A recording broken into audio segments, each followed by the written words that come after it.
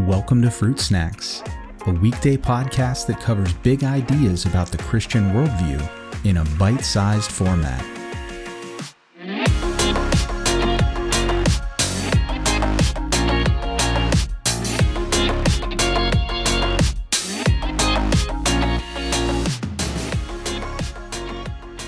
Hey everyone, on today's episode, we're going to do a word study. It's been a while since we've done one of these, and I wanted to do a word study today on redemption. It's a very important word and concept in the Bible, especially in the New Testament, and especially for Christians. But I think we would do well to dive into the original language a little bit and to really ask some good questions and just learn more about what this word means, because I think there's a more full-orbed understanding of redemption that we can gain by doing a word study.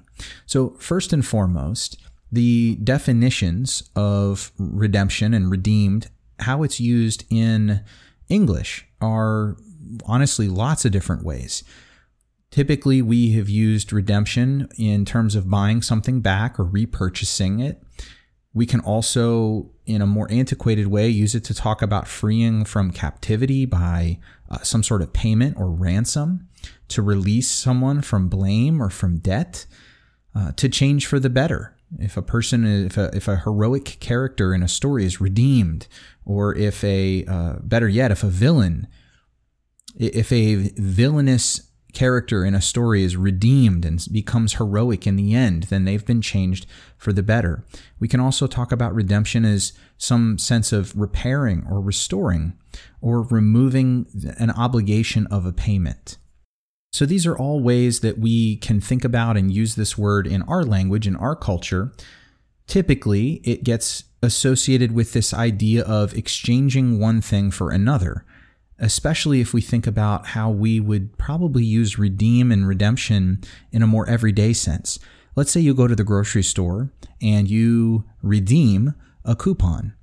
Well, that is exchanging the coupon for something else, a good or product at either the whole value or a discounted value. And so there's an exchange happening there.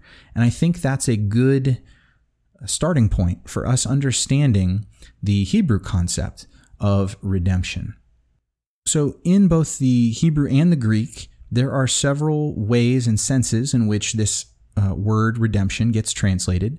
In the Hebrew, there are connotations of price, ransom, and payment, but also this concept of kinsman or familial redemption.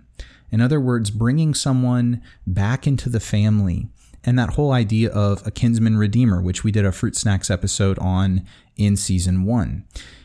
So check that out if you haven't listened to it for a better understanding of what a kinsman redeemer is and how it ties into this idea of redemption in Hebrew culture. In the Greek, there's this idea and notion of releasing of something due to a payment or a ransom. In other words, someone gains freedom or liberation or deliverance, we might say.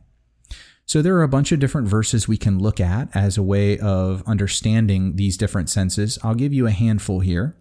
The kinsman redeemer concept is found in Ruth 4:7.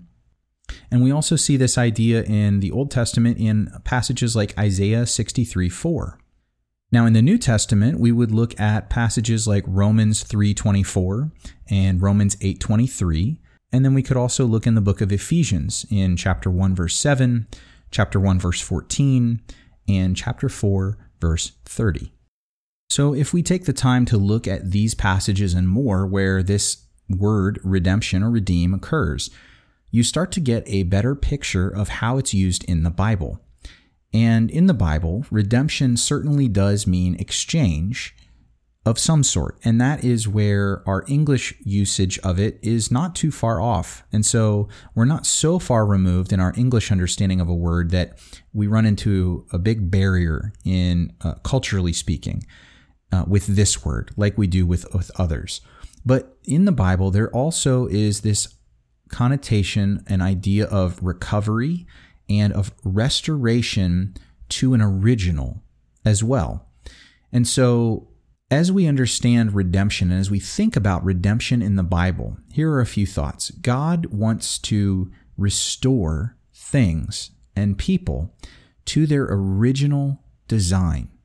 He wants to free us and liberate us, and he's willing to sacrifice himself to bring it about for his creatures, for our own good.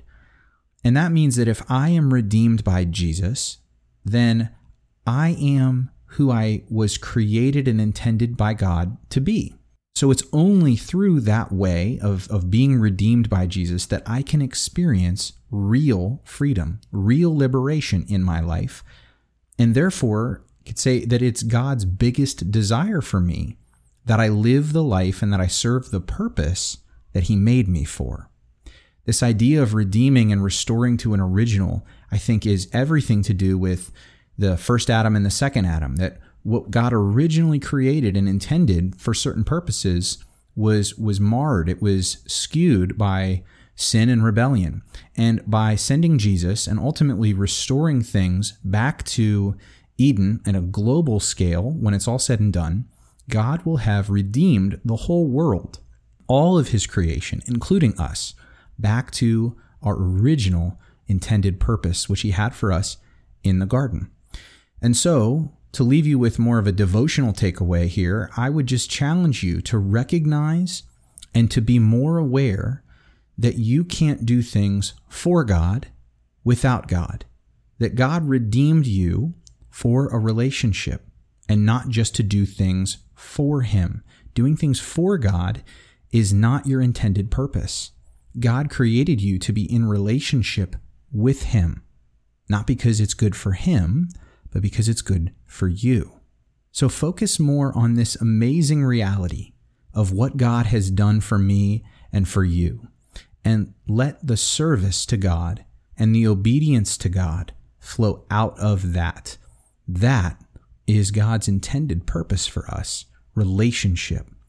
And service and obedience flow naturally out of a relationship that is involved in a continual fellowship.